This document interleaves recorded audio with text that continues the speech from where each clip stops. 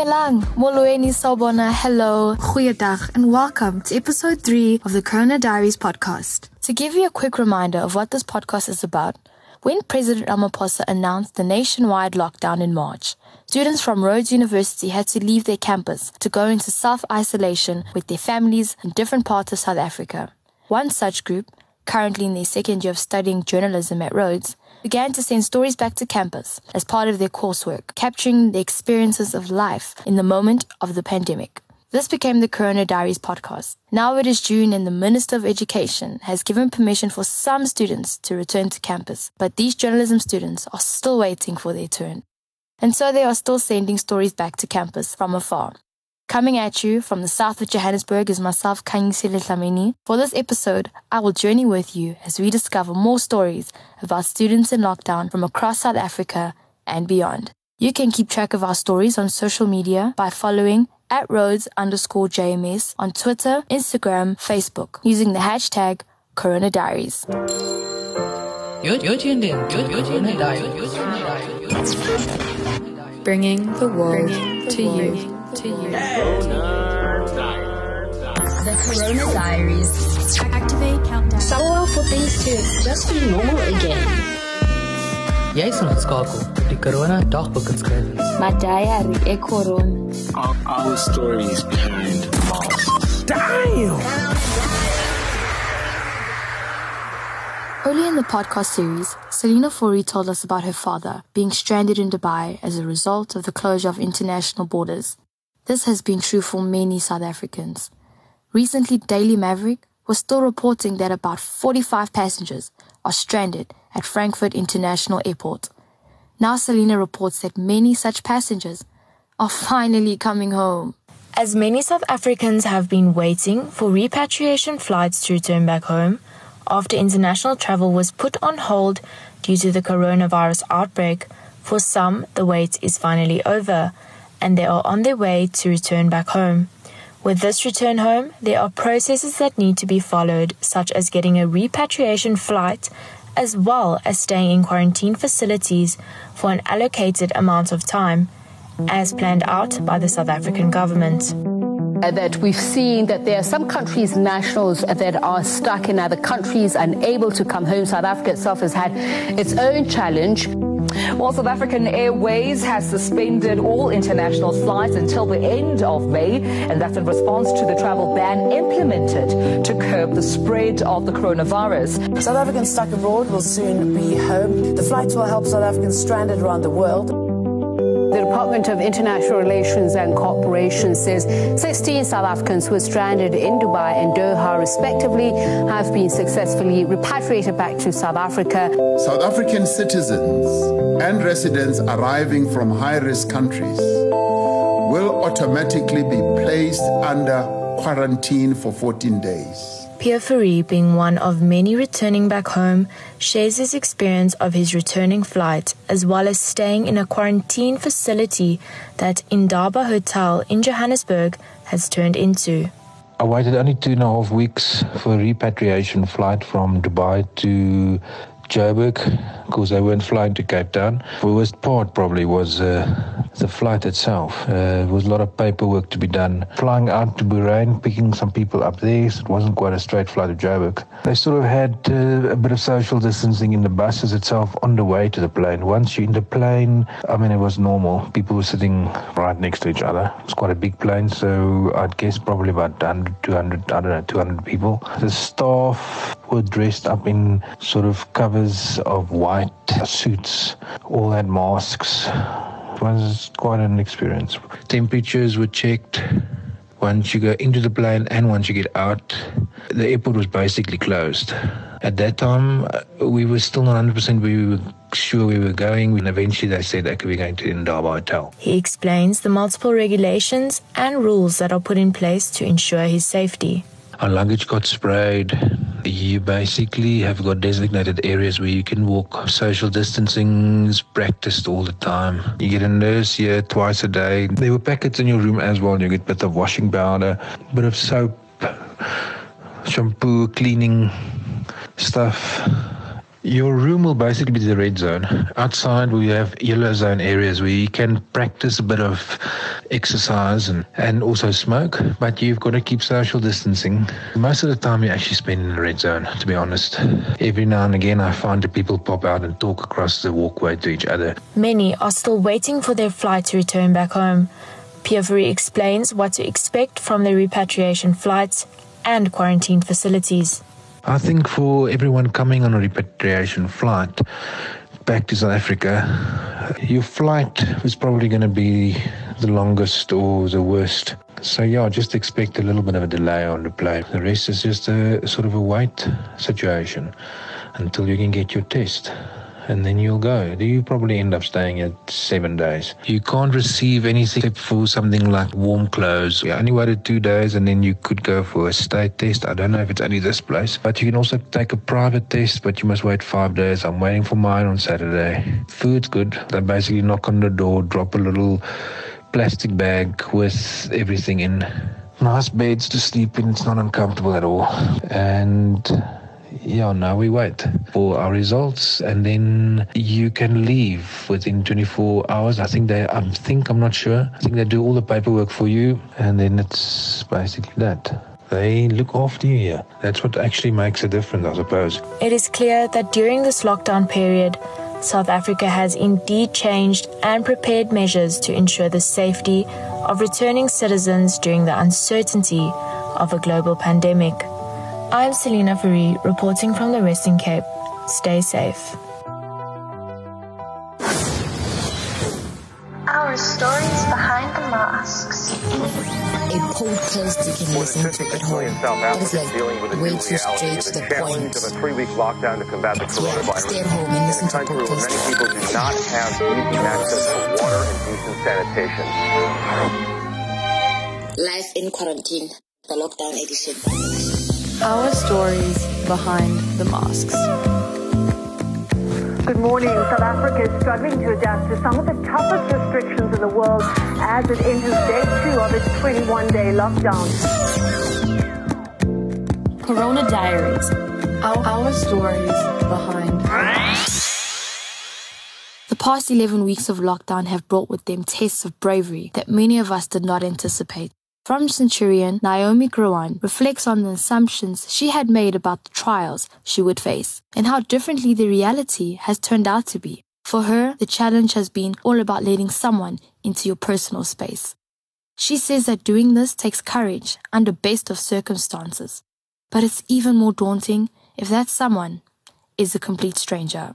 I think looking back at the past 2.5 months of lockdown, what I expected going into lockdown is something completely different to what I actually experienced. Going into lockdown, I was very optimistic, and that rapidly declined as the weeks went by. Online learning wasn't really online learning anymore and more became just submitting assignments each week. And as the weeks went by, things got harder and it became a lot harder to focus on what was positive. My mom is someone who hasn't been able to work throughout this lockdown period, and for some reason I didn't see that coming.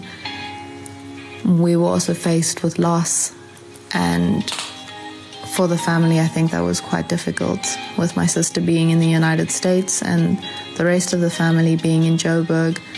Not being able to be with one another to grieve was another challenge we were faced with. But I think with every challenge you're faced with, you have a newfound appreciation for what you have still got. So trying to focus on the silver lining and the positives has been what gets us through. So looking back at the past 8.5 weeks, we've got through it because we choose to focus on the positive and not on the negative. So hopefully going forward, that's what we'll continue to do. And hopefully as the pandemic continues and as the lockdown eases up, things will get better. Under Alert Level 3 regulations in South Africa, social gatherings still remain heavily restricted. Visiting friends can result in arrest or a hefty fine. Under these conditions, many people find it hard to find satisfying ways of celebrating birthdays. But as Therese Carencross discovers, we can find new ways of staying connected with those we love. She tells us about the lockdown-friendly birthday celebration she arranged for her boyfriend. On the 23rd of March 2020, South African President Cyril Ramaphosa announced a nationwide lockdown due to the spread of the novel coronavirus. This meant no shopping, no hanging out with friends, and guess what? No birthdays. At first, I wasn't really stressed about celebrating my boyfriend's birthday, which is on the 5th of May, after lockdown was scheduled to end. But then the unthinkable happened. Lockdown was extended. Since we couldn't go out and celebrate his birthday like we usually would, I had to come up with a new plan, and fast. I put on my thinking hat and thought to myself, what could I do to make him feel special even under these horrible circumstances? After thinking so hard, I literally almost burst a blood vessel. It finally happened. I had the perfect idea. A romantic dinner date at home. Wow! The days leading up to his birthday, I made sure I had everything I needed. Ingredients, decorations, even a cute little date night dress. And then the special day came. I set the dinner table with candles, flowers, and our best set of crockery. I put up a huge birthday sign. I even put on some romantic music.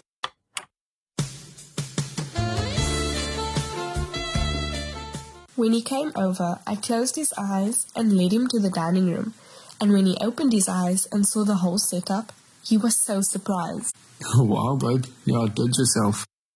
Then came the best part of the night. Food, obviously.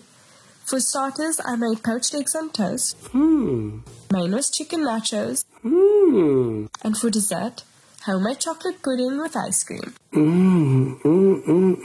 Dinner was a success. After supper, we spent the rest of the night chatting, dancing, and...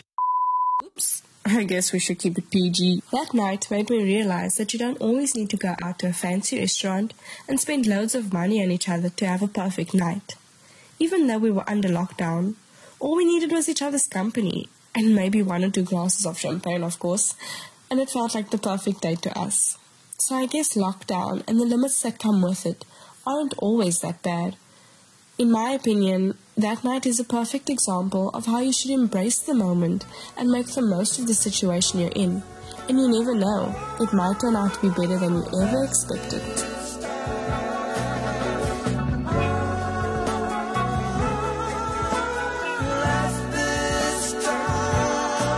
I'm gonna try my hand and love again. Forget all about this once hurt man. I'm gonna try my hand and love again. Under the rules of lockdown, lovers who do not live together have found themselves forced into long-distance relationships. But we learn from Hanneke du Preez that at least one such couple is finding ways of seeing each other in a safe and socially distanced way. I miss the freckles on her cheek and nose. And I miss how she laughs when she's with me. And I missed hugging her. And I missed making stupid jokes with her because she's the only one that gets my sense of humor. I miss her making me toasted sandwiches. You see, that's all she knows about me. Orders to stay at home has either squished us up with one another or forced us far apart. I'm Sarah. And I'm Dad. Where did we meet? Tinder.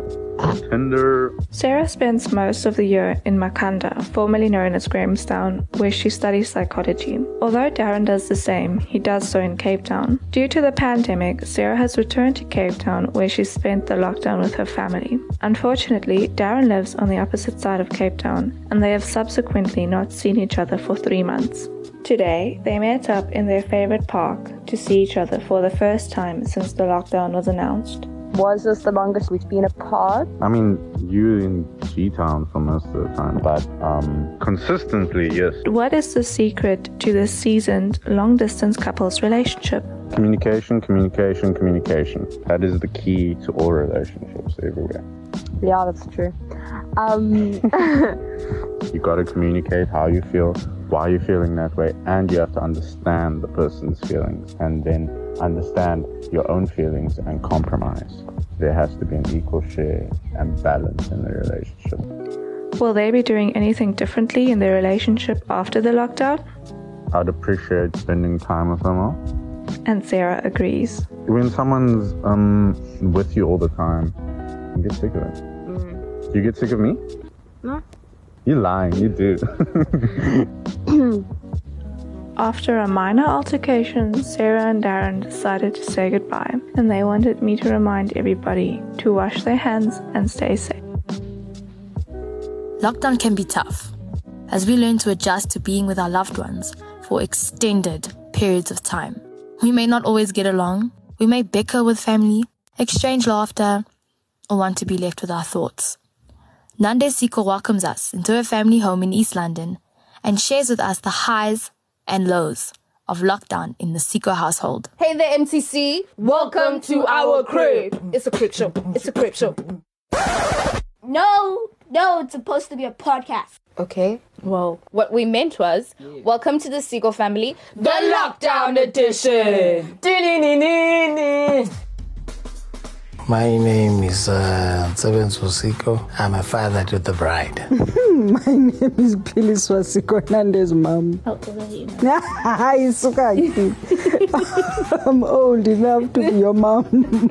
Hi, my name is Makari Siko. I am Nande Siko's younger brother, and I am 17. My name is Luando Siko. I'm 12. My name is Nande Siko, and I'm 20. And I must say, lockdown has been quite interesting in this Siko household. It has been fun, actually, and it actually worked in my favor in terms of understanding each and every one member, and it has enhanced our relationship, I would say, yeah. To be honest, it's actually quite hard because people have habits and we get irritated easily, we get bored easily, we argue because of weird little stuff around happening. It's been an interesting time, I guess, for one reason, because I wasn't looking forward to it because I never liked spending time with my family.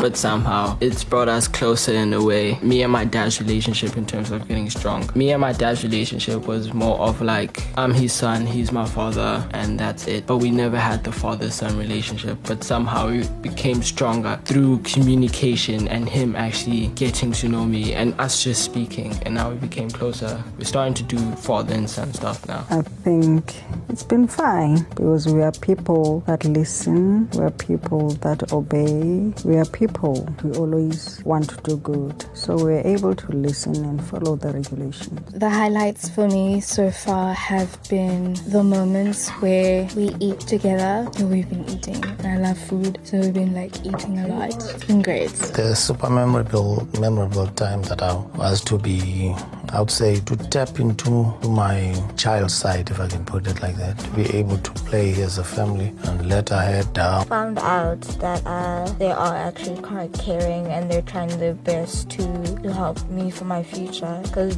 me, to be honest, I'm not that responsible, and I feel like I'm actually kind of wasting the money because I don't practice my violin, stuff like that.